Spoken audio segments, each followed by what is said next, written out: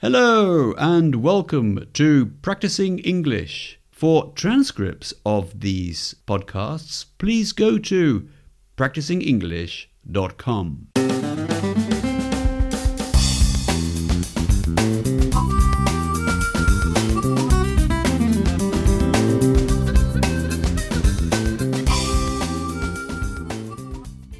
Hello, and today I'm going to talk to you about having something done. Now, in English, there is a structure that we use when we talk about other people doing things for us, and that is have something done. If you go to the hairdressers, well, you don't cut your own hair, do you? You ask somebody else to do it for you.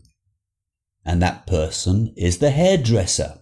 So afterwards we say, I went to the hairdressers today and I had my hair cut.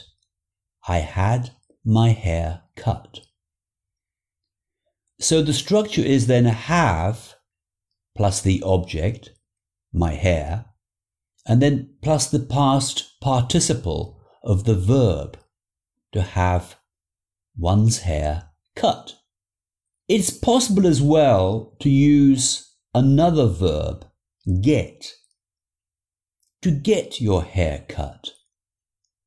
So today I went to the hairdressers and I got my hair cut. I suppose if there is a difference, it's that get it's less formal, perhaps it's colloquial. It's more colloquial than have. I mean, there are a lot of things, aren't there, that other people do for us. If, for example, your car needs fixing, well then you take it to the garage and you have your car fixed by the mechanic. You can say that, by the mechanic, but it's pretty obvious who fixes a car if you take it to the garage. So today I took my car to the garage and I had it fixed, or I got it fixed. Now there's another context in which we use this structure, have plus object plus past participle, and that is when something unpleasant happens to us. You know, for example, you're walking in the street one day and somebody takes your handbag and runs off with it. Well, afterwards you could say, oh, a terrible thing happened to me today. I was walking along the street and I had my handbag stolen. I had my handbag stolen. Did you hear there was a robbery the other day and the police came and a policeman had his arm injured? The policeman had his arm injured during the robbery. So that's another unpleasant thing.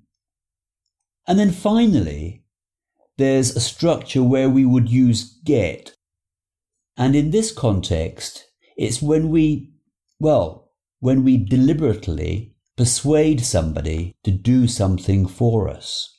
I don't know if you remember when you were at school, perhaps you're still at school now. Anyway, there was always somebody there who tried to get you to do his homework.